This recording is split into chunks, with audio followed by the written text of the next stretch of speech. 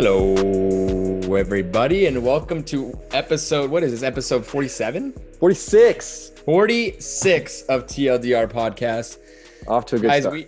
we are really close to the year mark. I can't believe it. I think it was around this time that we even had that conversation about it, and then, 4 or 5 Sitting at a brewery. at a brewery.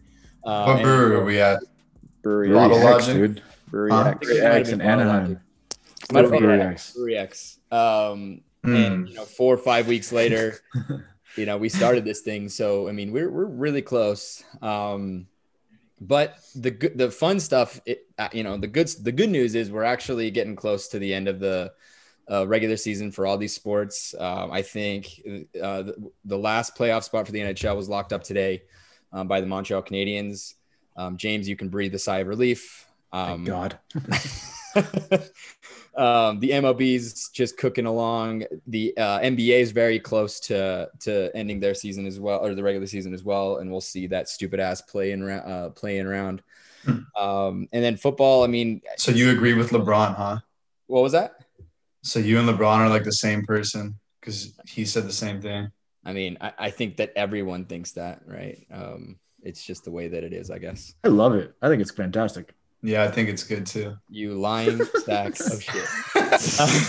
Speaking of lying sacks of shit, James, how are you, my guy? Hey. Oh, come on, man. I already pooped already, so there ain't no shit there. I'm good. I'm pretty Gross. tired. Great weekend. But my body's just in shambles because I've been like working out 3 times a day just to change the pace kind of thing. Damn. So I'm like burning like 2,000 calories a day. So I'm tired. Just drink coffee. Yeah, I just drank some. I took a nap before this started, dude. Yeah, no, for real, I really did. Yeah, good weekend. Went to a baseball game. Great yeah. seats. The Angels lost to the Dodgers. It was 13-0 in the third inning. So they pulled out their best guys, but the Angels came back. So that was a lot of fun. That was insane. They almost came back. It was They pretty. almost came back. If they kept Mike Trout and Justin Upton in, I don't know. Maybe could have happened, but they pulled them at the third inning. So Who knows? What are you going to do? Mookie Betts has his balls intact. So that play at third That's base, very that good. was him. Yeah. That was good. Yeah. It's very Yeah. good. Good weekend. Happy belated Mother's Day to all moms. Yes, happy belated Mother's Day to all the moms out there, even especially the TLDR moms. Tyler, you were the other one that was at that baseball game. Was that your first baseball game since COVID? It was. Yeah. First professional baseball game since October of 2019.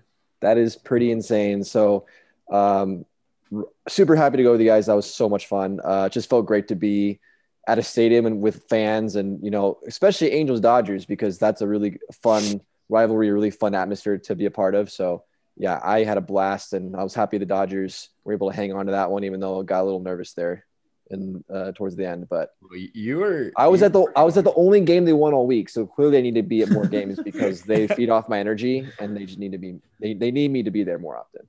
I love it. Yeah, it was a fun game. I really enjoyed it. Eric, we wish you were there. How is everything with you? I mean, you're rounding out the NBA season. How are you feeling? I'm feeling good. I don't play on the team, but Obviously. I'm kidding. Well, no shit. Look Just at you, fuck dude. with you. Wait, I have a quick question. Did Tyler spill any hot dogs on James's shirt this time? I did not. He did not. But Yeah. Traden did spill beer before he got to the stadium onto his shirt. Nice. I mean, what's new? On whose shirt? My own. His own shirt. Oh, nice. I'm feeling good, Traden. I'm not working out 3 times a day like James, but I'm still feeling good. How do I feel about the Clippers? I don't really know. I don't really have expectations for them because last year that we all saw that wasn't the right thing to do, to have expectations for them. But we'll see what happens. I think the play-in game is actually going to it's really going to determine some rounds for different teams, because it could be the difference of us playing the Trailblazers or maybe the Lakers or the Mavericks. It's all up in the air. And then same with the Denver Nuggets, they could be playing different teams, but you're just going to have to play whoever you got to play. And then one last thing, Alex is now a golf guy, everybody. He's not here tonight, but he is now a golf guy. He is out golfing Confirmed currently. it with us. That's in why a he's not group here. message this weekend. Is he So, really? Welcome I to have the no idea club. where he's at. There's I don't know, he was actually golfing today. I forgot to mention we are shorthanded. We do miss our basketball guy Alex. But the show does not stop. We're a next man up. So we Penalty do kill. have a great show for you guys this week. We're going to be talking sports, food, at the stadiums and all the games and what is a staple and what probably shouldn't be there. We'll be going through the NBA. We're rounding out the season there, and then we're going to end it up with Tyler's damn moments or his MLB talk. Great lineup this week. We hope you enjoy. And when we come back, we're going to start out with that food discussion.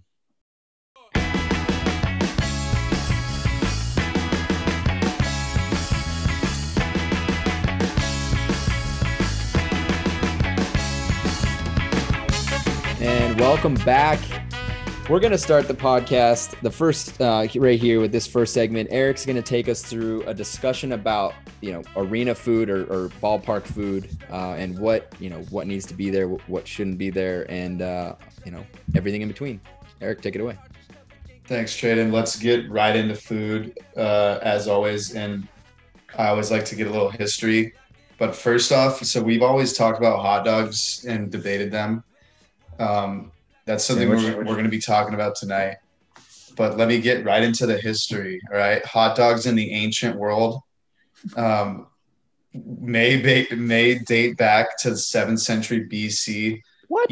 Holy shit. When Homer mentioned a sausage in his epic poem, The Odyssey. Yep, I've read the book, folks, when I was in high school. Don't really remember that part, but I was going to say, there's no way you remember that. Yeah. I don't really remember the book at all. Fast forward, hot dogs in America. Sausage carts were a fixture of urban life. The Duluth News Tribune described Chicago this way. September 1894. This quote is kind of funny. More numerous than the lunch wagon is the strolling salesman of Red Hots. This individual clothed in ragged trousers, a white coat and cook's cap, and unlimited cheek, obstructs the night prowler at every corner. He carries a tank in which are swimming and sizzling hundreds of frankfurters and wieners. Wow. So, why don't we write like that anymore? Yeah, better times. That was beautiful. Creative. Is that Shakespearean? Poetic. I don't even know. Gave me chills. So the last thing I'll say historically, I know I could feel like I could see Tyler reading that to his children one day, before bedtime story. Yeah, exactly. Or reading it to himself.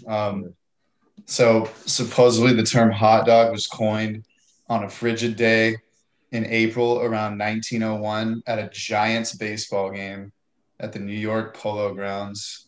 Due to the weather, concessionaire Harry Stevens wasn't making any money selling ice cream or cold sodas. So that's why he said, well, I got these hot dogs instead. I don't know if that's true or not. It's on Google. It's the first thing that popped up. So it's probably true. We're fact checkers here. We know everything we're saying. First thing though, I kind of threw some questions out. What are the best and worst stadium and arena foods you've ever had? Also, drinks fall in this category. James, let's start brainstorming here. What do you got? Okay, so I've only been to a pro baseball game. I've never been to an NBA game. I've never been to an NFL game before. And so my area of expertise and my reality is limited to that, just baseball. And hockey. Oh, I've been to hockey too, yeah. I've been to a lot of Ducks games. I don't know why I didn't think of that, but like I said, they're basically like minor league now. Yeah, pretty much same thing. I'm just kidding. I love hockey. Go Ducks. Just kidding. They suck. Going back to the previous question, we're talking about food here. And I think it's a function of which ballpark you go to. Because each ballpark kind of has their own iconic staple or stamp. And I've gone to a lot of Giants games growing up at AT&T Park. I think now it's called Oracle Park. So my number one food that I love to get there are the garlic fries. Those are iconic. It's those are the best garlic fries you'll get anywhere else. And there is just something different. It's just next level when you go there and get garlic fries at AT&T Stadium. That sounds good. Do they have like the sourdough bread bowls there too? Now that I think about it, I haven't Yeah, been dude. there, but It's like the yeah, clam chowder, sourdough bread exactly. So bowls. Yep, those are clutch there's too. a little staple of the San Francisco baseball world that Tyler loves so much, and Alex. I guess the Dodger dog ain't that bad. It's not that good either. Everybody don't let people hype it up like Tyler would. Um, It's just a hot dog with the name Dodger. Actually, Tyler, what do you got? Let's go right to Just you. a hot dog. Well, obviously the best. Yeah, Dodger dogs are phenomenal. It's not just a hot dog; it's a foot long. There's no other hot dog in the world. Go to Costco. Go to Subway. It's not the same. It's not the same. There's Go just to it has its Your own favorite spot, own dude. flavor, its own taste. Just no, the bun is special. Tastes like 1956, exactly like the good old days. Is exactly. that what they say? Back in my day. So my favorite is Dodger dog, hands down. Not even close. Obviously, maybe a little bias there. Just grew up with that stuff. But James, I'm gonna have to comment on your garlic fries thing. I've been to AT&T/Oracle 3 times. First time I was there, everyone hyped up the garlic fries, right? They're the greatest garlic fries ever. And so, of course, I got to get everyone's favorite. That's what you usually do. As you mentioned, every kind of stadium has their own iconic food you get. For Oracle, it's their garlic fries. And I got them, and I was not impressed at all. I thought they were pretty trash, to be honest with you. Can I say real fast? Okay. Tyler does not like taste, everybody. Tyler likes the most plain shit in the whole wide world. He goes with a hot dog with nothing on it, just a hot dog and a bun. He goes to In-N-Out and orders a cheeseburger with lettuce and nothing else. Like, the dude is plain. So you think he's going to like something with a little bit of taste on it? Garlic fries? Garlic likes a taste. His Subway order is bread and turkey. That's it. Tyler does not do taste. Garlic fries are too sophisticated for his taste buds to handle. That's amazing. None of what you said was true about my order. But people believed it. So that's what matters. People believed it. Yeah, that is not my order. That is just straight up lies. I don't know, man. I did not like the garlic fries. I think they were Yeah. I think like it was. personality. I don't know if it was the taste. It was. I think just the fries were. Thanks, bud. The fries were not good. They didn't taste fresh. They didn't taste good. I don't know. Yeah. I didn't think they were that good. I haven't had them before or yet, so I will update everybody when I do. Who knows when that will be? But next weekend, let's do it. Yeah, we'll help Tracy move, and then we'll go up there. Yeah. So, but I guess the Dodger dog isn't that bad. Unfortunately, I have to say it is better than the Angels Stadium hot dogs, which is just Wiener Schnitzel hot dogs. Come on, Angels, what the fuck? Like, just get I don't know, get something better. Be better. So drink wise, though, I have to say really fast, micheladas are just trash anywhere and everywhere you order them. So especially at Dodger Stadium, they're even worse there. Mm-hmm. But I'm not a michelada guy. Good. I'm glad we agree, Tyler. Yep. But you got to say, like, Staples and Angel Stadium do have the good beer selections. They're just so expensive, man.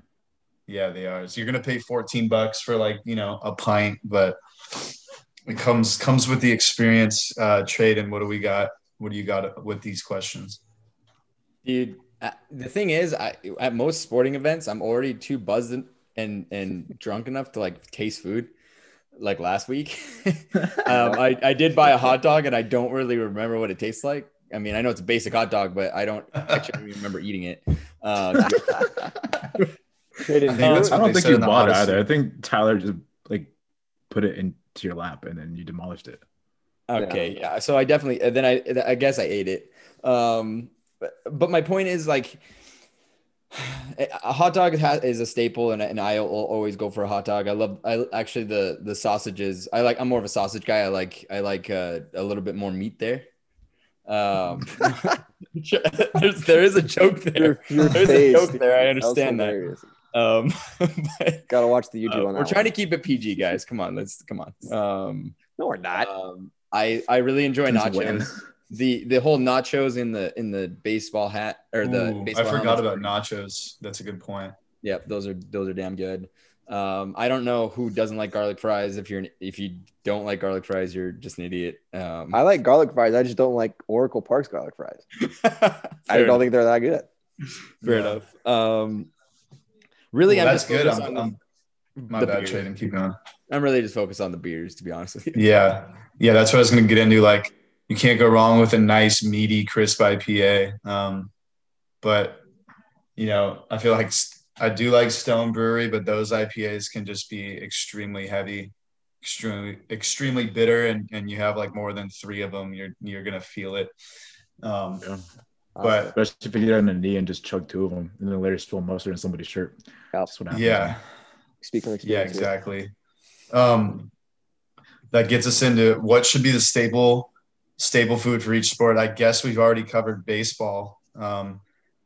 You got to say hot dogs is for the ballparks. There's pretty much no argument there. Yep. Traden, I'm going to start with you first, but let me tell you this. You may actually know the answer to this. Are there poutine fries for every arena in Canada? Or just not at all? I would assume yes, but I don't know. So I would say make that a staple for every arena 100%. In Canada. 100%.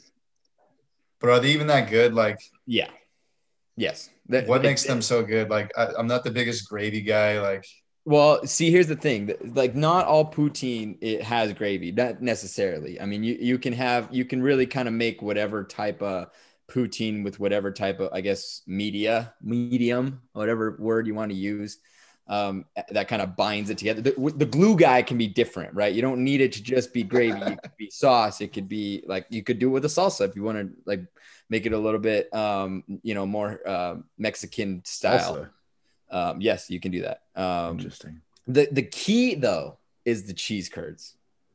Cheese curds are what make the poutine. And the thing is, cheese curds are hard to find. So, a true poutine has cheese curds. If you don't have cheese curds in said poutine, it's just fries with whatever like shit you got on. It's like a team with no glue guys. Yeah. Yes. Yeah. Those are your enforcers, right? You need enforcers in your lineup, and the cheese curds just get the job done. I think that they should be a staple in every single arena. They're a staple at small arenas. Like when I was growing up and played a lot of hockey, we would a lot of the times we were eating at the concession stands, because it's some of the towns up in Canada, especially one town that we visited a lot. The only like fast food restaurant or fast food place was the arena, like this little rink that had a little concession, and people would just go up the street to go get their food. So, yeah, I mean, they were there, especially in a colder rink. They're absolutely necessary. They are a staple, and they should be a staple in every single arena, as far as I'm concerned. Yeah. Now that I think about it, having it in like a cold environment might make it that much better. Yes. So maybe that's why the gravy is there in the first place, James, what about this? Canes at every NBA arena. That sounds like a great idea.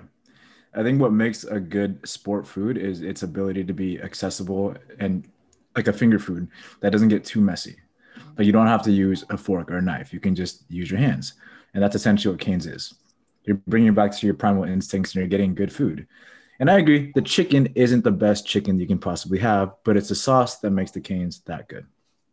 Yeah, you need the sauce to mask the quality of the chicken. All right. That's, grade A knowledge right there. Sauce. You got to finesse the client. And so what else you got, James? You got anything else on that? But yeah, that's a good point. I didn't even think about that Canes wise. No, I mean, like if you're looking for a staple food for football, there isn't really one at all. And it's kind of an idea that I've been wrestling with for my entire life. Like, what do you get when you go to a football game? Because I've never been. So I'm kind of, planning it out, dreaming about it. And like, what do I eat at a football game? And I can't think of anything. Probably a whole bunch of everything. But there's nothing specific that comes to mind when it comes to football. There should be like a food truck there that has like everything. Because I feel like football players just like are told to eat everything all the time in their diet. So like it should be like funnel cakes, ice cream, burgers. I mean, that's something else we could brainstorm. Tyler, I was thinking like going to like a professional golf tournament, there should just be like a 3-course quality meal or something like that. What do you think? Or get a cheese pimento sandwich I mean, like the I don't- Masters. Yeah. Yeah. Obviously, golf, you can probably go a little fancier, they're generally in a, country club or somewhere nice with a good sit down restaurant and you can still enjoy it. So, yeah, definitely a little more of a fancier, probably use some utensils at a golf tournament, I would imagine, for sure. Yeah, it should be like a nice like chicken Cobb salad, Yeah. like Or a nice pasta or something. yeah, exactly. Like a No garlic though. No garlic for trading. pesto pasta, Yeah. garlic pesto chicken penne. Yeah. Everything Like- that if it was in any other like sporting event, it would be terrible. Yeah, exactly. exactly, Like yeah. nothing from any other sporting place. Like, could you imagine getting fucking pasta at a baseball game? Like, if you get pasta at a baseball game or You're a doing it wrong. salad, Actually, dude, if you think about it, your nacho, like the thing you're talking about with the nachos in the helmet, you can put a ton of spaghetti in there and just no, nom I know, away. but That would be fuck that would off. be pretty cool. Don't do that. You can't do that. You're disgusting human being. Getting red sauce all over your white Oh, jersey. man. It's spaghetti or like pasta and like a salad at like a baseball game or a football game. It's like, dude, just fuck off. It's like, That would be a What do you have sight. against I salads? feel like man? I've gotten a salad at like a hey man, hockey game or something before. Like you would have been disgusted with me trading. It's a dude. total Eric move. It was like a chicken Caesar salad, I think. Something Why? like that. What are you doing? I don't know. Maybe I wasn't that hungry. I don't remember. But Then don't eat, bro. I don't get a beer instead. true. So that gets me in one of the last questions. So like what would you add food and drink wise? I mean, I feel like we just talked pasta at a baseball game. I was thinking like dessert wise, throw some like whiskey milkshakes in the mix or something like that. What? That sounds That's a bad. great idea. idea. I just see that going very badly. Yeah. The combo of dairy and whiskey Dairy and whiskey for most people, I just feel like they're, just destroy you. Oh, Um, I think that you'd have to have a limit. Like they would definitely only allow you to have two. Like You have to add more bathrooms though, because like the people Yeah. who are lactose intolerant, Okay, they yeah. might just go for it and be like Yeah. exploding everywhere. So Yeah. add more bathrooms if you're gonna make that happen. gross. Pink Whitney at every Canadian arena. That's probably already happening, right? Oh, What do you yeah. think? Probably. Um, Well, I mean, we don't know. It's fine. They finally got it in Canada, and the COVID happened, so they haven't had fans since then. So yeah. The COVID. What about hockey games? Since it's a colder arena, you have warm alcoholic beverages, like a warm hard cider or something. I could see that. Or a hottie toddy. Yeah. What's a hottie toddy? Kind of like that. Oh. Yeah. Except with whiskey. Yeah, that does sound good, That works. actually. I never even Yeah, thought right. That about sounds that. pretty nice. Yeah. Warm up, Hot sake. Yeah. There you go. Sake bomb. I They don't just know. give you like Maybe could. they give you the ceramic bottle what the with the little Kraken should do. glasses. Sake Yes. shots for every goal. You go to your seat, like holding it. You're Yeah. just holding two things. Like, what do you? What about tailgate wise, like Oh. snappa during tailgates? Ooh, no. That probably already happens, Oh, yeah. you think? You should be able to buy a mini keg at the stadium, so you can take out to your car for the tailgate. So you have to transport the mini keg everywhere you go. That's true. That's a good idea. And yeah, and then like just have snappa tables, or I feel like For probably rent. in the college football games, Oh, dude, they got that going. Sure. Tailgate Um, food's a little different too. Like the what you can do at a tailgate. I mean, You can deep fry turkey. deep fried turkeys. You can do badass jambalaya when the Saints come to town. You can do fucking you can do so much shit. Tailgates are that's where you eat. You don't eat in the ballpark where they charge you like $20,000 for a hot dog. You bring your food and No, make we're talking ballpark and stadiums. No, that's actually a good point. I didn't even think about that. You just like sparked me to think of that. Yeah, that is a good idea, actually. If you're smart, don't eat in the stadium unless you're like starving or you need it. Get a But, taco guy. Bring your taco guy yeah. to the tailgate. yeah, bring him in, right? To the Buy him a tailgate, yeah. seat. Dude, Get the- just That is- have them. That's yeah. his payment. That's when you buy the box. You know, you get the what do you call those? The hot box oven thing. Sweet. No, like you buy or you get the Like a sweet. You're trying to say sweet, sweet. thought you meant like sweet box. You bring in Taco your guy tacos, makes fucking everything making in them the back. hot box oven, Dude, and then he wheels it in. He that sells them. that's a dream come true. Okay. Also, We're going Just off the rails a little bit. there should be Cali burritos at Dodger Stadium And Like- chicken fries chicken fries. Yeah. from Albert Tacos. Albert Tacos is sponsor. There shouldn't be my those God. anywhere ever again. But don't you think that, James, or even at Angel Stadium, like Cali burritos at our local stadiums around here? Yeah, Like, they I think it's like a originated local Padres staple. Stadium. I bet you Petco probably has them. Yeah. They have a lot of really good food at Petco.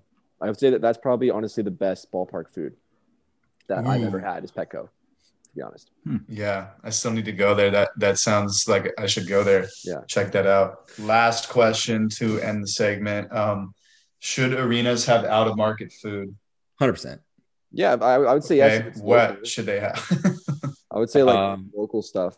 Yeah, I love the idea of local stuff. If especially if those local, if those local areas, have the money to get in there, that's a great way to brand and get your food out to the masses at one time, like at over the course of like 2 to 3 hours. I love that idea. Yeah. I got In-N-Out at Yankee Stadium No. or Fenway Park, In-N-Out there. No. How about Chick-fil-A Won't work. at Mercedes-Benz Stadium, and most of their games are on fucking Sunday? Exactly. There you go. I got Chick-fil-A Whataburger football stadium. at Staples Center. That'd be fucked. I honestly think that's a good idea because it gets more like people who aren't necessarily into the sports can go to those games and have something to do. Like if they're foodies and not really into sports, they'll be like, oh, let's go try this. Let's try In-N-Out if they've never had In-N-Out before. And they have a taste of the West Coast on top of that. It's a cool idea. Exactly. Yeah. Thank you, James. As Tyler was like, no. No. New York pizza at West Coast arenas. Like, go to Dodger Stadium. Yeah, there's a Dodger dog over here to your left, and to your right is like some of the best authentic New York pizza you've ever had. Like a lobster roll at Angel Stadium. Yes. They do have Brooklyn-style pizza at Dodger Stadium because the Dodgers are originally from Brooklyn. Yeah, they should have Brooklyn pizza there. They do. Oh, they do? I'm saying they do. Yeah. Oh, how is it? Why you haven't I've mentioned never had it because I only get Dodger dogs. Oh my god! That bet you the tells you how garlic plain fries- he is. I can't go Dodger Stadium and not get a Dodger dog. So simple. It's the only place Doesn't where like you garlic can get fries. it. Tyler, what do you get on your Dodger dog? Just ketchup. All right, at least you put some sort of sauce on there. Yeah, like I said, James said I put nothing on it. Lies. Yeah. All lies. Here's the last thing I'll say. Subway should be banned from every arena forever. Moving You're forward. breaking Tyler's heart with that. Oh no. Not Subway. I don't How even am I know gonna if they're eat at fresh any now? arenas. How am I gonna do it? But I think Jersey Mike's is at Angel Stadium. Switch that to Jimmy John's Angel Stadium. It'd be a better call. Another thing, why would you have I don't know that you would want like a sandwich like that at a ball game. Just kind of, I don't know. Some chips. Chips, yeah. But... What about chips though? Right. Well, that's all I got, everybody. I mean, that's exactly what I wanted. I wanted us to just be like brainstorming, coming up with everything off the top of our head with a little bit of research. That's what our podcast is all about. So sprinkle of research. Yeah, feather it in. And that's all I got. Eric, that conversation went off the rails. I mean, that we kind of got carried away, but that's what we do. I love your topics, and that was very fun. We're gonna take a quick break, and when we come back, we're gonna talk the NBA with not Alex, James today. James is filling in. We'll be right back.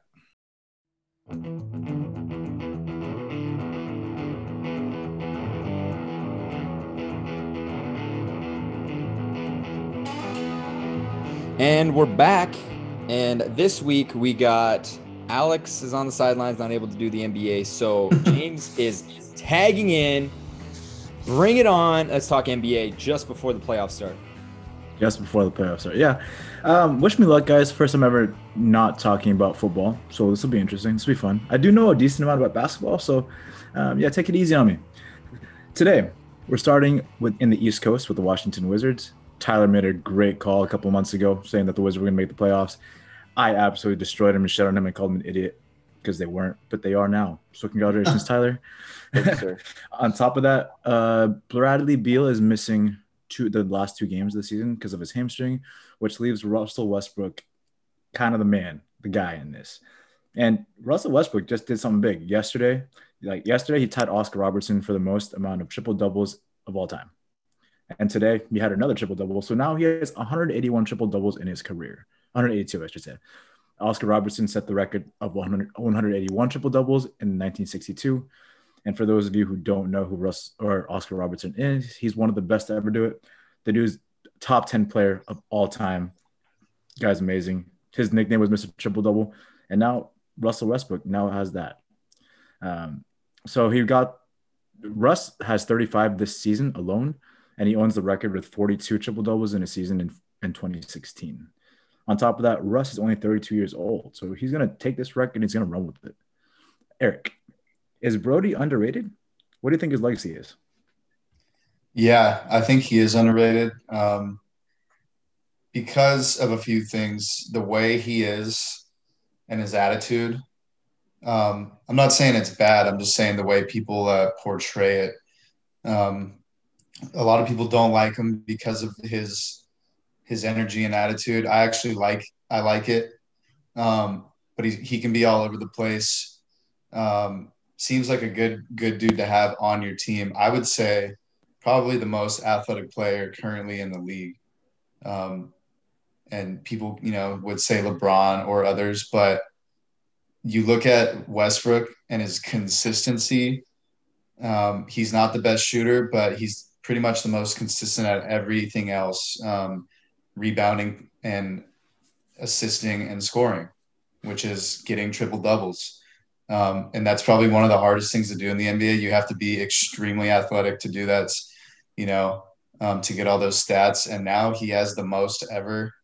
I think the answer to the second part of your question for his legacy, I think he's fulfilled it with this, but he does need to get a chip under his belt where people are going to say he's like a selfish player.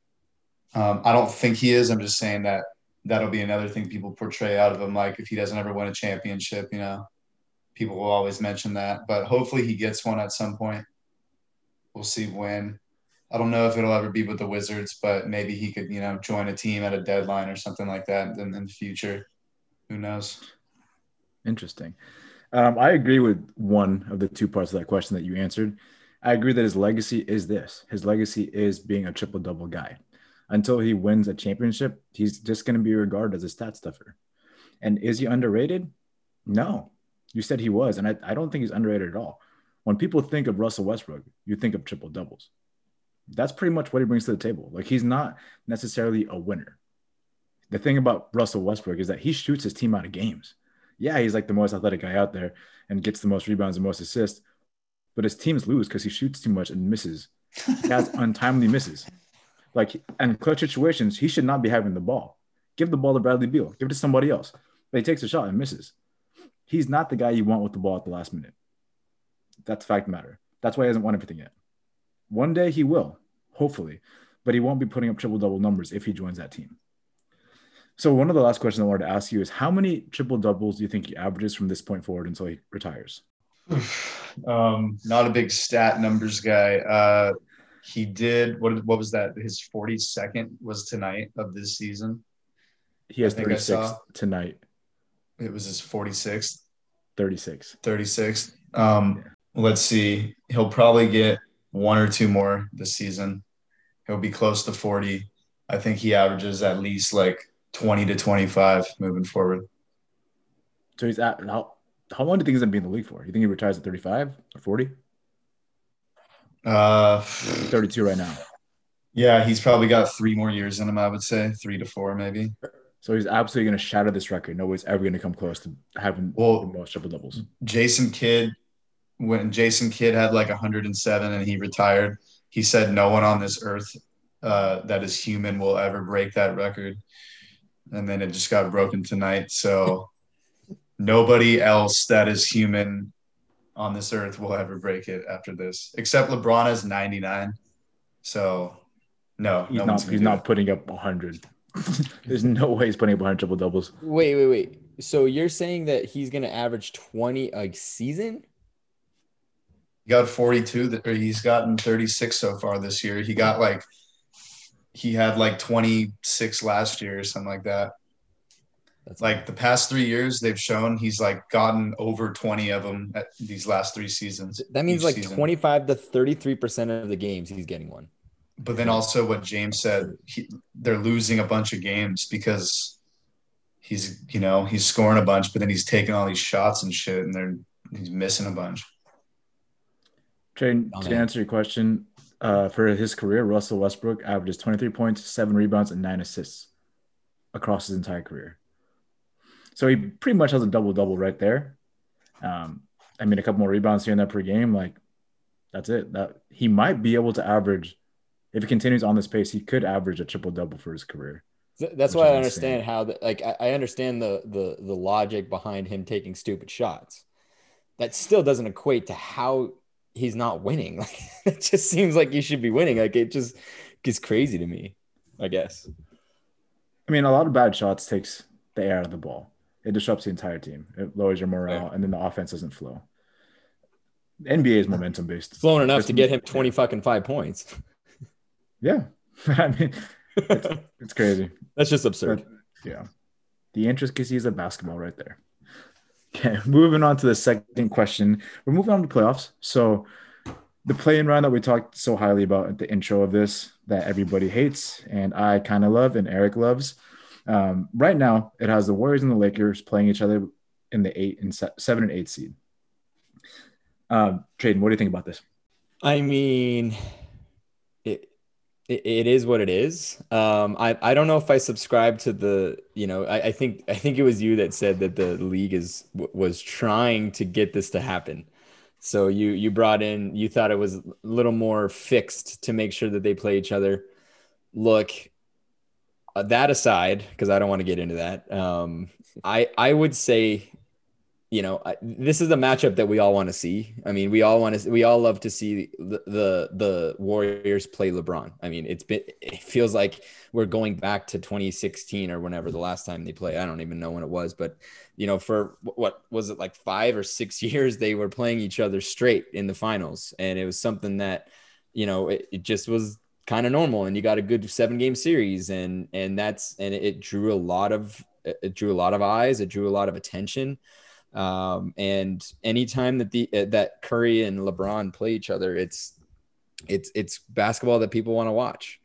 And I'll even watch that game because it's a Warriors playoff game. It's against the Lakers, and I'll be praying to God that the Warriors can beat them so that I can say, fuck you, Alex, and fuck you, Tyler.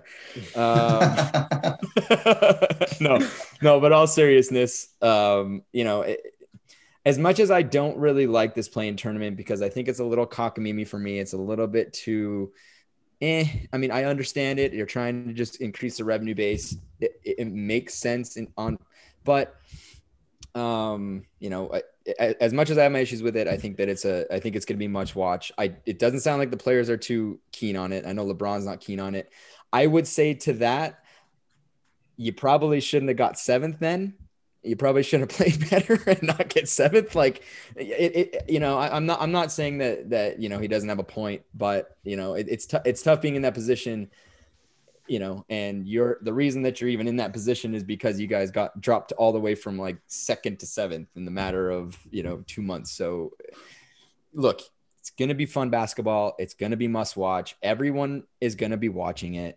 NBA loves the drama, and this is just more drama. So I guess if to your point, I guess maybe they fixed it a little bit to make sure that there is drama in the season. that being said, I don't know how the Warriors win that game, but we'll see. It's one game. I like the matchup. I just wish it could be more than one game. This is something I'd like to see a 7-game series out of. Because when Steph gets hot, the Warriors are unbeatable. That's true. And I just Steph has to get hot at the right time at this point in order to make this happen. And there's still an opportunity. If the Warriors lose, that they still make the playoffs because of this play-in game. They'll play the winner of the 9 and 10. So there's a thing there. And I hope that the Lakers win the first game and I hope the Warriors win the second. That's what I'm hoping to see. In that case, you could see your 7-game series in the conference final if for some crazy reason 7 and 8 go undefeated for two rounds. I'm not going to put money on that, but crazier things have happened. And to your point, you said it over the weekend. You said that this is like you have no idea about this NBA playoffs. You have no idea. Does anybody have any idea how it's going to play out? Every other year we do, not this year. Yeah. This year is going to be a coin flip all the way through. So I'm pretty excited to watch this. Moving on to our third topic, our last topic, a Tyler topic. It looks like the NBA playoff teams are pretty much set at this point. So I'm just going to paint the picture of the East and the West for you. So listen up. Picasso. Yeah, that's what I do, man. Tyler, Eric's over there being Homer. I'll be Picasso. It's cool. There you go. In the West, the 7th and 8th seeds will be playing each other, which you just mentioned, and that's the Lakers and the Warriors. The 9 and the 10 seeds will be playing each other, which will be the Grizzlies and the Spurs. The winner of the 7 and 8 will play the Suns, and the winner of the second play-in game would play the Jazz. At 3 and 6, we have the Clippers and the Blazers, and at 4 and 5, we have the Nuggets and the Mavs. In the East, 7 and 8 would be the Clippers and the Hornets. And breaking news, Jaylen Brown is out for the rest of the season and the playoffs after tearing a ligament in his wrist. So that's a huge hit to the Celtics. At 9 and 10, we have the Wizards and the Pacers. The winner of 7 and 8 will play the Nets, and the winner of the second playing game would play the 76ers. The 3 and the 6 seeds are the Bucks and the Heat, and the 4 and the 5 are the Knicks and the Hawks. Tyler, which series are you looking forward to the most? Yeah, so we've been mentioning the play-in series. Honestly, normally for NBA playoffs, especially if the Lakers aren't playing, the first round is, pretty predictable, except for maybe some of those 4 or 5 matchups. Typically it doesn't really get good until quarterfinals and then like kind of the finals of the conference. So first round matchups, I think the best one that we know for sure that's not going to be a result of a play-in. I'm excited for this Knicks Hawks one. I think just to see two teams that haven't been there in the playoffs for a long time, especially the Knicks. I think having them back in playoffs, I think is a really big deal for basketball. And the Hawks is kind of a team no one's really talking about in the East. Obviously, there's the big three up top. They've been playing really good basketball lately. So I think these are two teams that are kind of hot at the right time. Two teams that have not made the playoffs for a long time. So to kind of see those two right off the bat, I think is going to be really fun. But then honestly, every play-in series I'm probably going to be watching and paying attention to in both the East and the West, just to see the chaos that's going to ensue. I really hope a 10 makes it at some point. I don't really care, in either one, whether it's the West or the East, to see it. I think for NBA to kind of make sense of it, I think I feel like a 10 seed needs to kind of win and actually make the playoffs, kind of make this whole thing worth it, to kind of make sense a little bit. But it'll be interesting to see. I think, that 10-9, matchup, I mean, I think a 10 could easily win that, and anything can happen in one game of basketball. So I think it'll be very interesting, and I'm very intrigued to see how these play-in series play out. Do you have anybody in the West side that you want to see?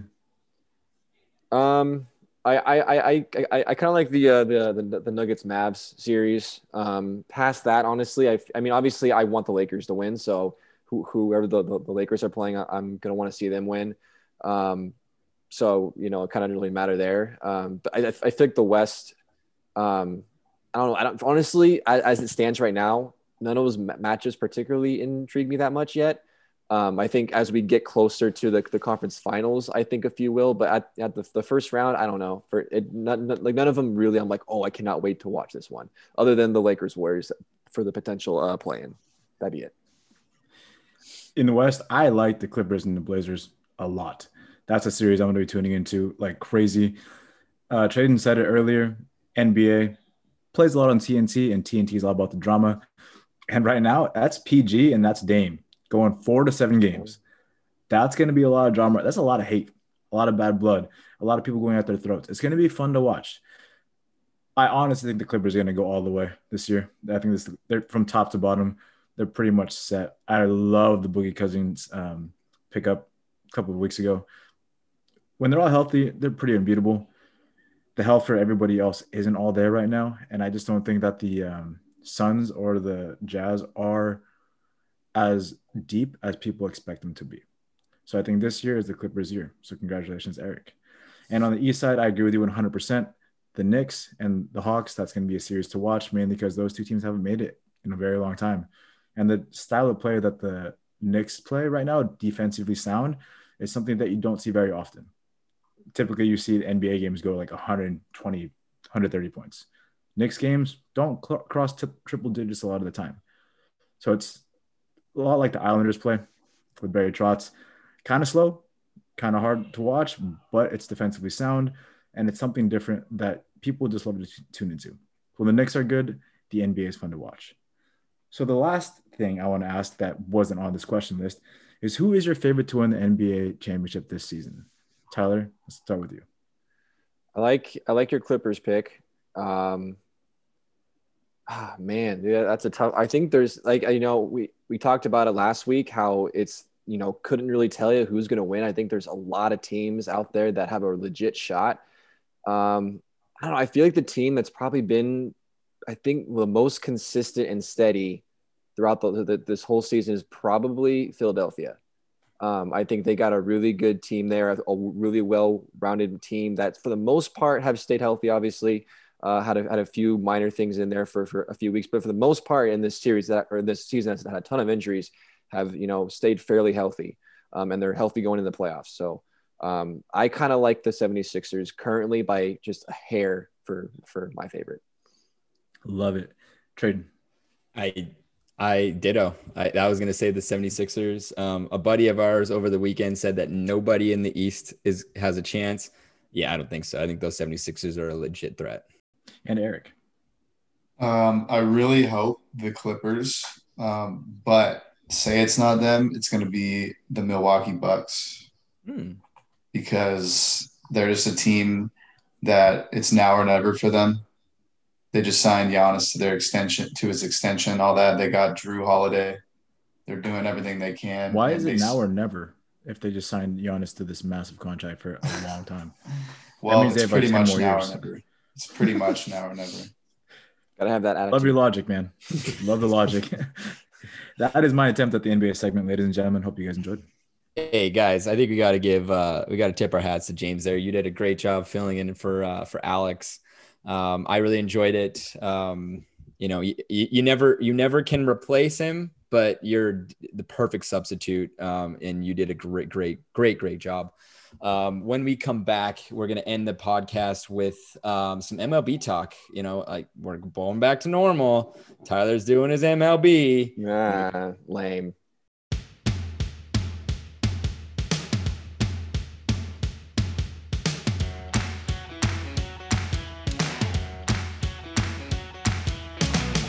Oh, damn, we're back.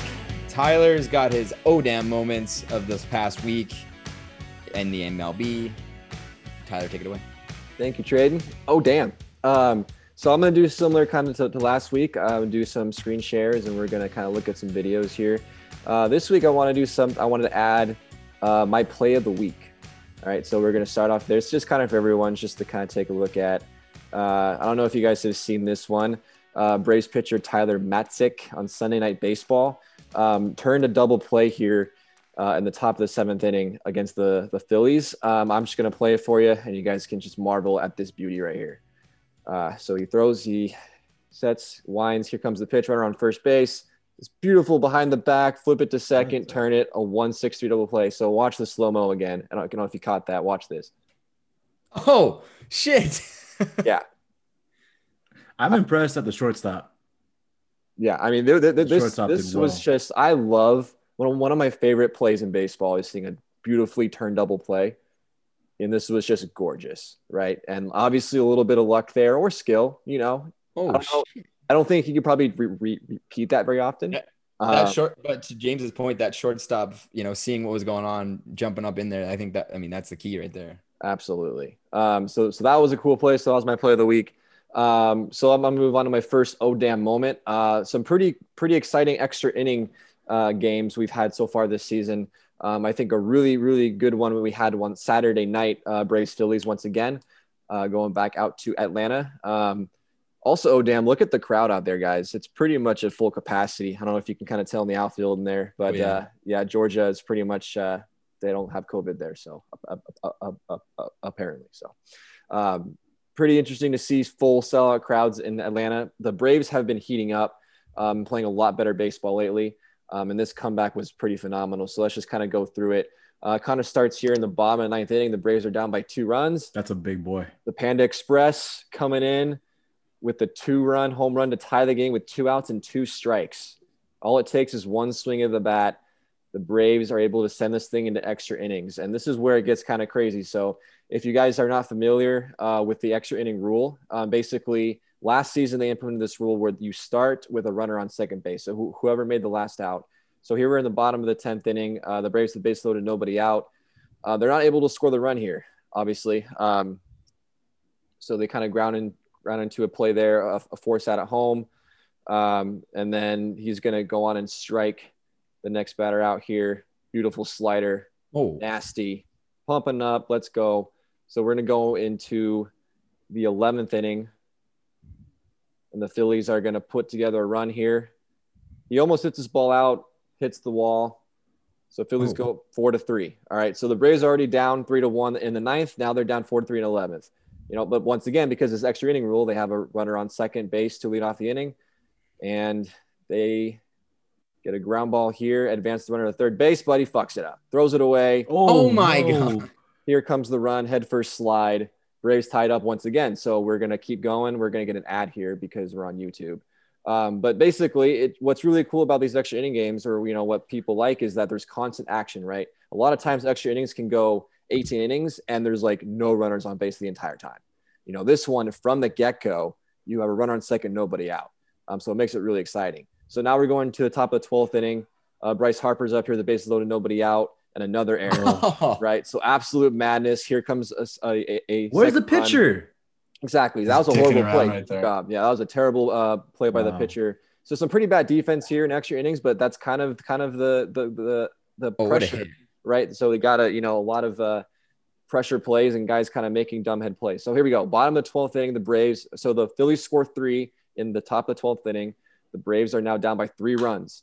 So bases loaded, nobody out. We got the base hit here down the left field line. McCutchen botches it. He fumbles it. Here comes more runs. And we had a tie ball game. So bases clearing double. And just like that, it's tied up. It's tied up once again. Hey, it's Darby, the shortstop. Darby Swanson. Oh, yeah. So nobody out here. The Braves have a chance to win. As you see, another bad play. So lots of poor defensive plays here in extras, but you know, even sometimes errors can be fun and exciting, especially if you're not the team that's making them. So good. Bunted. That's what they need. That's what they need to do more of, right? You know, I think a lot of teams will have the runner on second, nobody out, and no one bunts them over to third. You've got a much better chance of scoring from third than second. So next batter up, boom, base hit. Game over. Braves win the ball game. Super exciting. Walk off. People are going crazy. They do that thing in Atlanta where they turn the lights on and off and make it all crazy. So there you go. Final 12 innings. Braves 8, Phillies 7. How are the Braves so bad this season?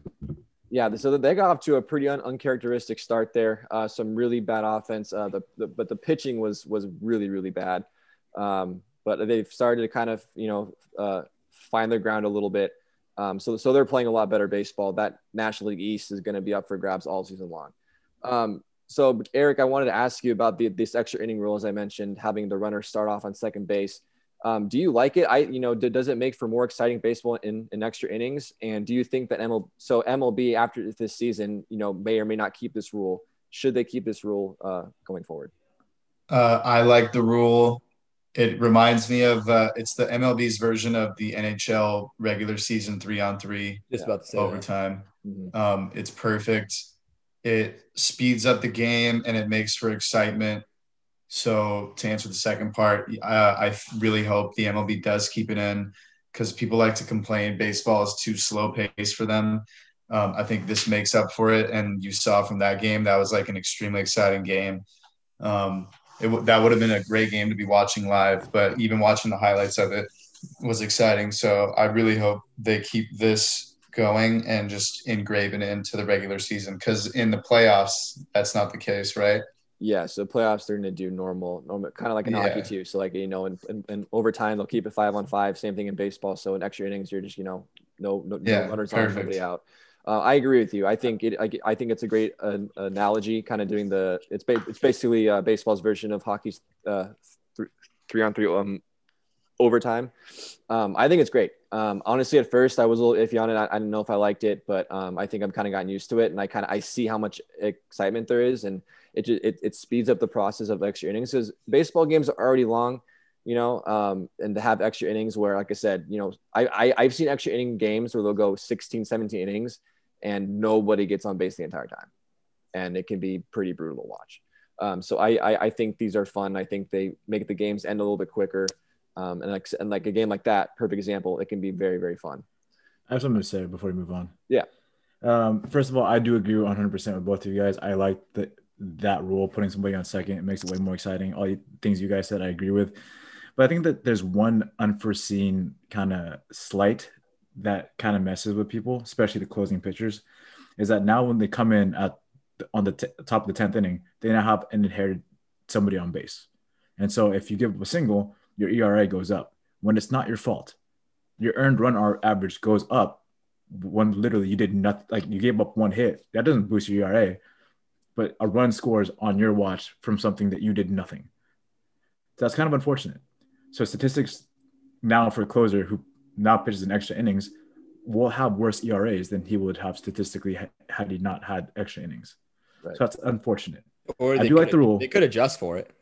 I'm not sure. I need to fact check on this, but I believe, as James, you said, it's an inherited runner, and an inherited runner by rule is not an earned run. So if that run does score, you don't get credit against you, if that makes sense. So it counts as an unearned run for the pitcher. Now, obviously, if you come in the game in that situation, right, and you give up more than one run, whatever run past that, runner that led off the inning at second base is your responsibility. But I believe that the runner on second for the relief pitcher that comes in, if that runner scored, does not count as an earned run for him. I believe. So James is a stat guy over a team guy. He's like Westbrook. That's a good point, though. I mean, I think you're right. If I don't 100% know that, so we should fact check that, because if they do, I think on fantasy it gave me a negative point for an earned run when he gave a hit. I mean, like, well, you can fact check that. That's your thing. Yeah, we'll fact check that and get back to you guys. But I'm pretty sure it doesn't count as an earned run. But we'll make sure. All right, moving on to my second oh damn. These kind of two oh damns. We got two no hitters this week. One from John Means, the Baltimore Orioles. He no hit the Seattle Mariners. We're gonna show a little bit of highlights, just kind of the last out of both of them here. An interesting one for John Means is that he was the first no-hitter in MLB history to give me a second here, to throw a no-hitter while facing the minimum 27 batters, which is technically a perfect game. But he didn't give up any walks and there were no errors in the game. So how was it a no-hitter and not a perfect game? And then I get a prize if I answer it? Go do it. He struck somebody out, but the pitcher fucked up and then threw it too far, so he couldn't get the out at first when it was a strikeout. Yep. So it was a wild pitch, strike three. So he struck out the guy, but the runner was able to make first base on the drop third strike. That batter that was on first base was now the runner, and he attempted to steal, and the catcher threw him out. So there you go. You still have that minimum 27 batters. So it was almost a perfect game. Probably should have been a perfect game for John Means, which is even more spectacular. That is the creme de la creme of pitching. But anyway, he did get the no-hitter. So here's the last out, real easy last out here. First pitch, make it easy for you. A little soft line drive right to the shortstop. I always love the celebrations here. Just a really great accomplishment. his first career no-hitter. It was also the first career no-hitter for Wade Miley. So he threw the second no-hitter of the week here. He is with the Cincinnati Reds, and he no-hit the Cleveland Indians. The Cleveland Indians, this was the second time they've been no-hit this season. So that's kind of brutal. So here's the last out of Wade Miley's no-hitter. Again, pretty simple, easy little hopper here, the shortstop, throw him over, get the final out of the game. So Wade Miley, it's his first career no-hitter. So that was our second no-hitter of the week and our fourth of this season. There's only been one other time in MLB history that we've had this many no-hitters this early in the season, and that was way back in 1917. We were fighting a world war back then, boys. So the MLB record for no-hitters in the season is 8. The year was 1884. If you're more of a modern baseball era and you don't count stats that far back, the modern era record is 7, which has happened 3 times in 1990, 1991, and in 2012. So we're already past half the modern record of 7. I think no-hitters are awesome. They're always fun to watch. But that kind of brings up a point here that across the league so far this season, we are seeing a record low batting average currently entering this week. The league average is 233, which is not that good. Like I said, record low. There has not been a lower ERA this much into the season than we've had. So very few hits are being hit. And that kind of explains how many no-hitters that we've had, along with, the pitchers just keep getting better and better and better every single season. So Can I ask you a question, Tyler? Yeah. What are the other teams? What is their thought? Like the Mariners who were on the opposing end of that, are they just pissed? Yeah. They didn't get one hit. Are they like mad? Yeah. No one likes to get no hit. It's not a good feeling. Obviously, as a fan, you like to see it. Dodgers got no hit, I think, in back-to-back seasons not too long ago. It's not a good time, especially on your home ballpark. That's even worse. So it's like you can like almost create a rivalry or something out of it, or like the other team's just pissed about it. I don't think they're pissed, and they're not pissed at their team. They're just pissed that it happened to them, right? Yeah. You got to tip your cap, like the pitcher no hit you, like good job, but no one wants to do that, especially in front of their home crowd, which both of those were. They were both visiting no hitters, so never fun. So at Trading, so like I said, no hitters are awesome. Love watching no hitters. Love good pitching. But with the league low batting average, is that a problem? Like, does the league need to change something, or do we need to do something to kind of be able to kind of spark the offense a little bit more than it is right now? The short answer is no. The long answer is no. Look, I will say this. This is usually we have this type of issue early on in the season, and then as the season or the temperature kind of warms up, the bats almost kind of thaw out. The arms kind of thaw out, and we get more normalized batting averages. But this year it's not quite there yet. And the problem is we don't know what the problem is. I know that sounds wordy, but it seems like there's something that needs to be solved. But what do you solve? Do you put some kind of handicap on your pitching? No, you can't do that, because the pitchers have worked so hard into getting to be at this level. Like we haven't seen them this elite probably ever. And they're just getting better and better. So do you stop them from, do you do something there to stop them from, pitching that well? I don't know. They did this year do some alterations to the baseball. I don't know the whole anatomy about it, but, basically we were seeing an issue historically where the amount of home runs was obscene, right? Like they were hitting home runs or dingers like crazy.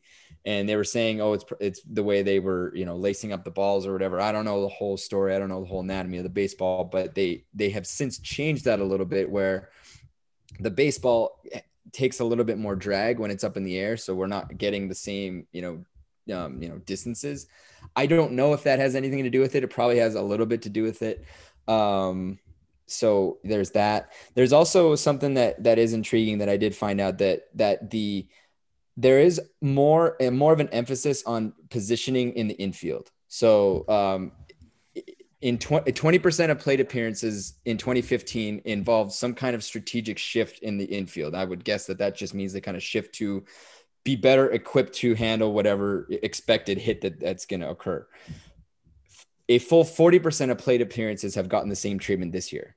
That's double. That's huge. That's significant. And as we've seen in in a couple of those plays, there is a contact and a hit with the ball, but there's a quick out at first. And if your team is positioned to handle that, I mean, this, obviously, that it's not going to be a hit. So, I think it's kind of all, this trifecta of issues, or I guess there's just 4 issues. There's the pitching that's better. There's the defensive positioning that has more emphasis. The balls could be a problem. And it's simply just, the bats haven't thought out. We're going to see a little bit of a relief here in the, later part of the season, but look, it's not a problem. I mean, you asked me, you would have asked me 2 years ago if we were doing this podcast, is there a problem that there's this many fucking home runs? I mean, it's just back and forth. It's a roller coaster. It's like, which one do you want? Like, you can't have it all. And, there's these sways, and you see it in the NHL. We went to a point where there's so much scoring that goaltenders finally figured it out. We were getting no scoring, so we reduced their equipment. They reduced the size of the equipment.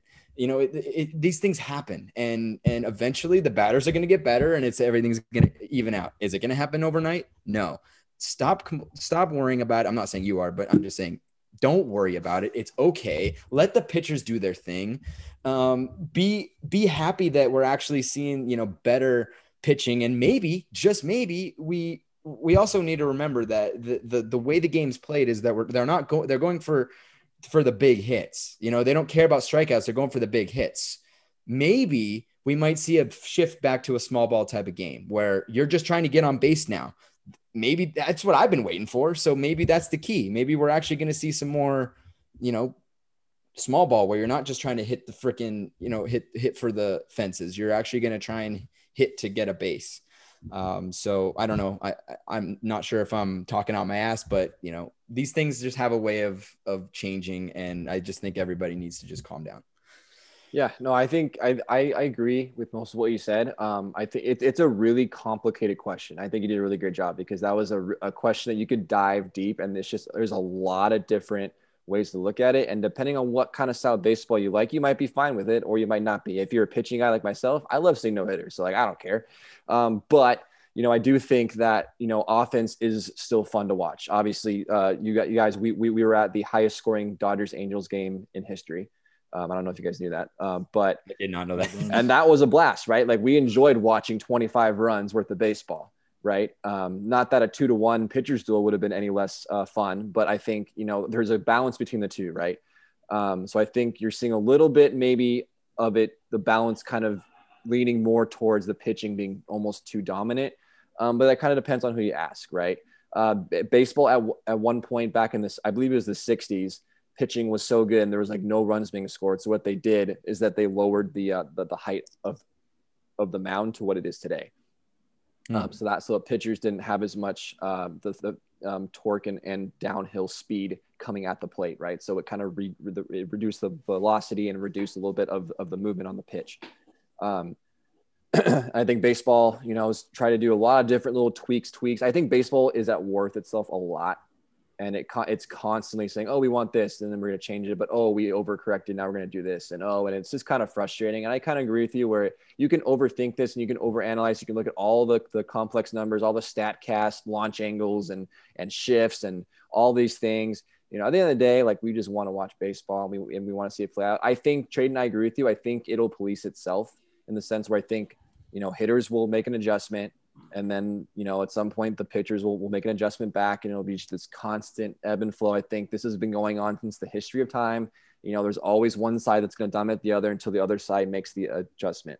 So I think right now we're just seeing really, really good pitching, and the hitting is kind of, faltering a little bit. But like I said, I believe, like I said, it's not gonna happen overnight, but at some point the hitters will make the adjustment. And I think you will see that I don't think batting average are going to just keep tanking down to where we're getting one hit a game.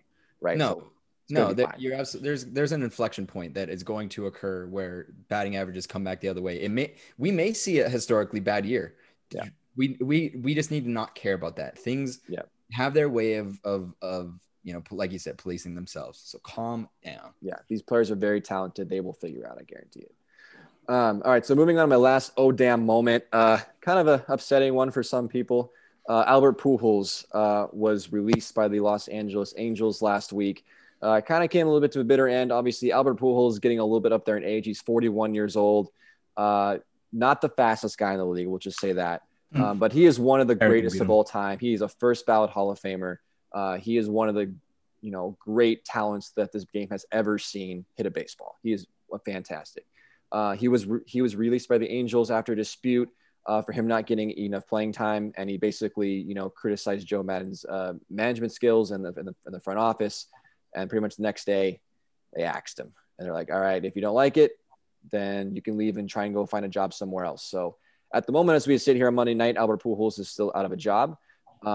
So Albert Pujols, he's 33 home runs from 700, which would be a huge milestone. I think everyone in baseball wants to see that. Also, I don't think anyone in baseball wants to see Albert Pujols go out like this, right? He's one of the best to ever do it. I think we want to see him go out on his own terms, right? So James, as an Angels fan, personally, what is this what kind of your initial thoughts and reaction to this move? And then second part of the question, what team, if any, do you think should pick up Albert here? It was bittersweet. It was a shock mostly because there was nothing about his discomfort with the team or Madden's managerial skills before this had happened. But it needed to happen. We needed more room we need to put Jared Walsh in his true spot at first base. And being a DH, you want Shohei to be out there. Shohei is a much better hitter at this point in his career than Albert Pujols is at this point in his career. And Jared Walsh is a budding superstar as well. The guy hits like crazy. The tough part about that is that somebody of his caliber and how well he's moved this game and how well known he is and what he's given back to this game, I think he should have had a more ceremonious exit than this. To me, it's a little disrespectful to Albert, to his fans, to what he's done, to his accomplishments, to everything that he's given. It sucks to be just cut. Most people who have given this much to the game, to any game, to any sport, have a better exit. They all have this retirement kind of parade that they go through every single city on. Like Kobe, that's the biggest one that comes to mind. Kobe, when he said he was going to retire at the end of the season, every single place he went, even at Boston, even in San Antonio, everybody was appreciated for what he'd done for the game. And I'm afraid that Albert's not going to get that. And that's upsetting. I haven't been a baseball fan for that long, but I know that Albert Pujols deserves better than this. It's tough. I really want him to find some other spots to go to. When I'm reading more articles and kind of trying to figure out what exactly happened, and I don't think we'll ever know, but it's a move that worked out for both sides. The Angels wanted more time for Walsh at first and Shohei to DH, and Albert Pujols wanted more playing time, and he wasn't going to get that with the Angels. At this rate, he'll have an opportunity to find somewhere else to play and get more playing time. If that's going to happen, that's to be determined, but I do have a couple of places that he could play. Like I said, this is going to be kind of hard it's going to be hard for him to find a job because of his deteriorating skill set. At this point in time, he's hitting a 198 average and his on base is 250. Not the best for somebody that you want to be a designated hitter or you're potentially a platoon first baseman, because he's not an everyday first baseman. His body will not last at 41. He's made a multitude of errors at first base, and it's showing this during this Angel season, and that's why they made that big switch to begin with. But my first team that I think he should be able to go to, first one of the Cincinnati Reds, Joey Votto, the number one first baseman, has a broken thumb and he's going to be out for a couple weeks. Joey Votto is also older, and his numbers have also been deteriorating over time. So when Joey Votto comes back and who also with the Reds, then he can kind of do a platoon thing there and hopefully save both of them for a longer postseason run, because at this point in time, any team has a chance of making it to the playoffs. Everybody's kind of close all the way through at every division. The second team I think he should be able to go to is the Cleveland Indians. Tyler just mentioned it before. They've been no-hit twice this season. Their offense is not that good. They currently have a platoon at first base of Jake Bauers and Yu Chang. And they combined, those two have a worse average than Pujols does. So it would certainly be an upgrade to put Pujols in that lineup. He wouldn't be every day. You'd have to put in Jake Bauers or Yu Chang. But fact of the matter is he'll up that average and he'll up that on-base percentage to help that team be a little bit better and not get no hit. And the AL Central is winnable, so that's a thing there. And the last one, this one's probably not going to happen. There's like a 3% chance of happening, but it's cool to think about, and that's the St. Louis Cardinals, mainly because right now they have Matt Carpenter as their first baseman and their DH. It'd just be cool to have Albert Pujols go back there where he got big, where he won everything, where he made the name for himself, to go back there, play a couple the rest of the season out there, and retire there. That'd be really cool to see, have him retire in that St. Louis Cardinals jersey. That'd be awesome. Play with his best friend, the catcher, forget his name right now, Molina. There we go. Play with him. They're buddies. They go back forever. Like, that would be cool to see. The chance of that happening are just slim to none, and I think Slim just left the building, so it's gonna be tough. Yeah, those are good picks. I think the one I'll add to it that I kind of saw that I kind of was like that I feel like that could be a good fit would be the Kansas City Royals, mainly because American League team, they don't really have. I mean, they have Jorge Soler, who's their DH, but he's not that good either. And there's just a lot of young talent on that team that Albert Pujols could definitely be the mentor of. And really kind of mold this up and coming Kansas City team. We saw them get off to a really good start this season. They've kind of tailed the last couple of weeks, but I think this team is pretty close to contending and could use a guy like Albert Pujols to kind of tell them, how to be successful in this league. I think he did that with the Angels. I think there's a lot of Angels hitters. I mean, the Angels, I believe, have the second best offense in the league right now. You got to give Albert Pujols a lot of credit for that. I mean, he's probably molded a lot of these young hitters. And he can do that, towards the end of his career. No, that's probably not the role he doesn't want to be known as like the mentor. I think he wants to contribute and actually, hit home runs and do his thing too. But obviously I'm sure as an older guy, he's going to embrace that. I think he wants to win.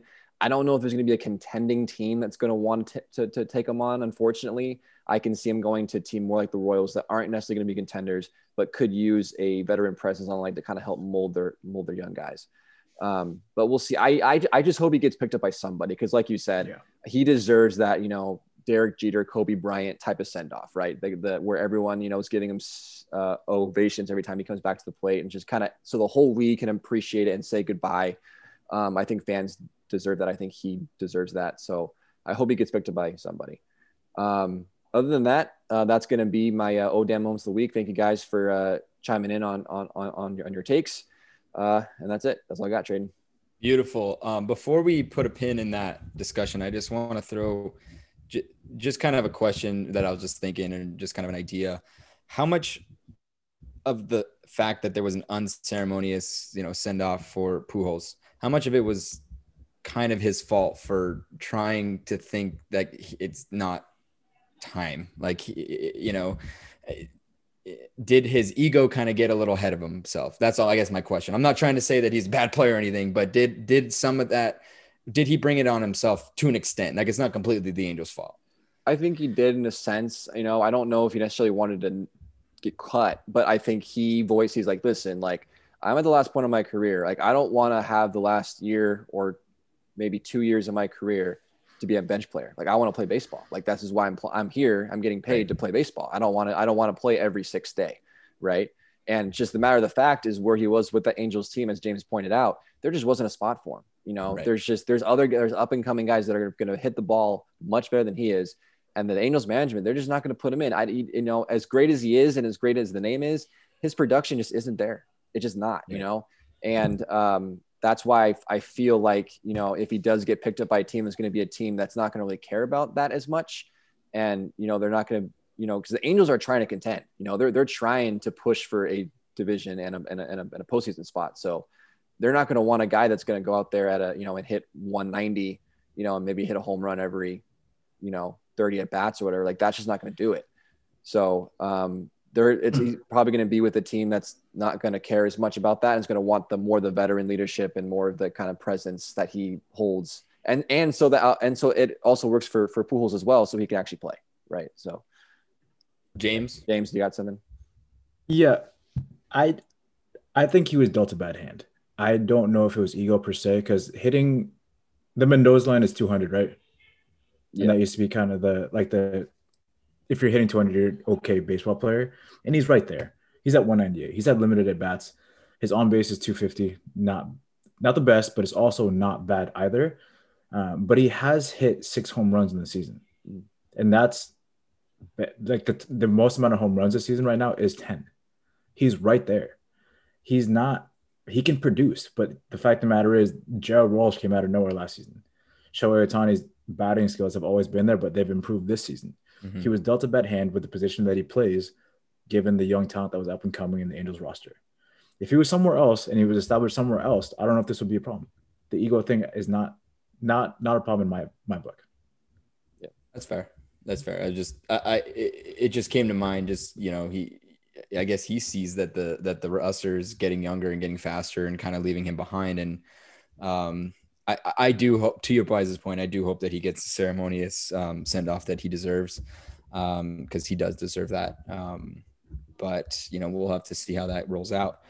But that is pretty much the podcast. I do have a couple of housekeeping issues for, you know, to discuss. The NHL Fantasy League is over, and our winner is James. James, it's not over for another 3 days, but it's over. It's over. It's pretty much all but over. Sorry, Tyler. It is over. Back to back, dude. I won last year. Eric, you still have a chance to get your money back, so keep fighting, bud. It's going to be tough. There's not very many games left. The NHL is just about to start their playoffs. We've been having. I keep getting asked, when do playoffs start? They could start as early as this week for some teams, and they'll start for sure for everyone else next week. So stay tuned. We'll try and do kind of a setup for that next week. But Alex, we hope you're okay. We need you back, bud, next week. But that is episode 46. Thank you for listening.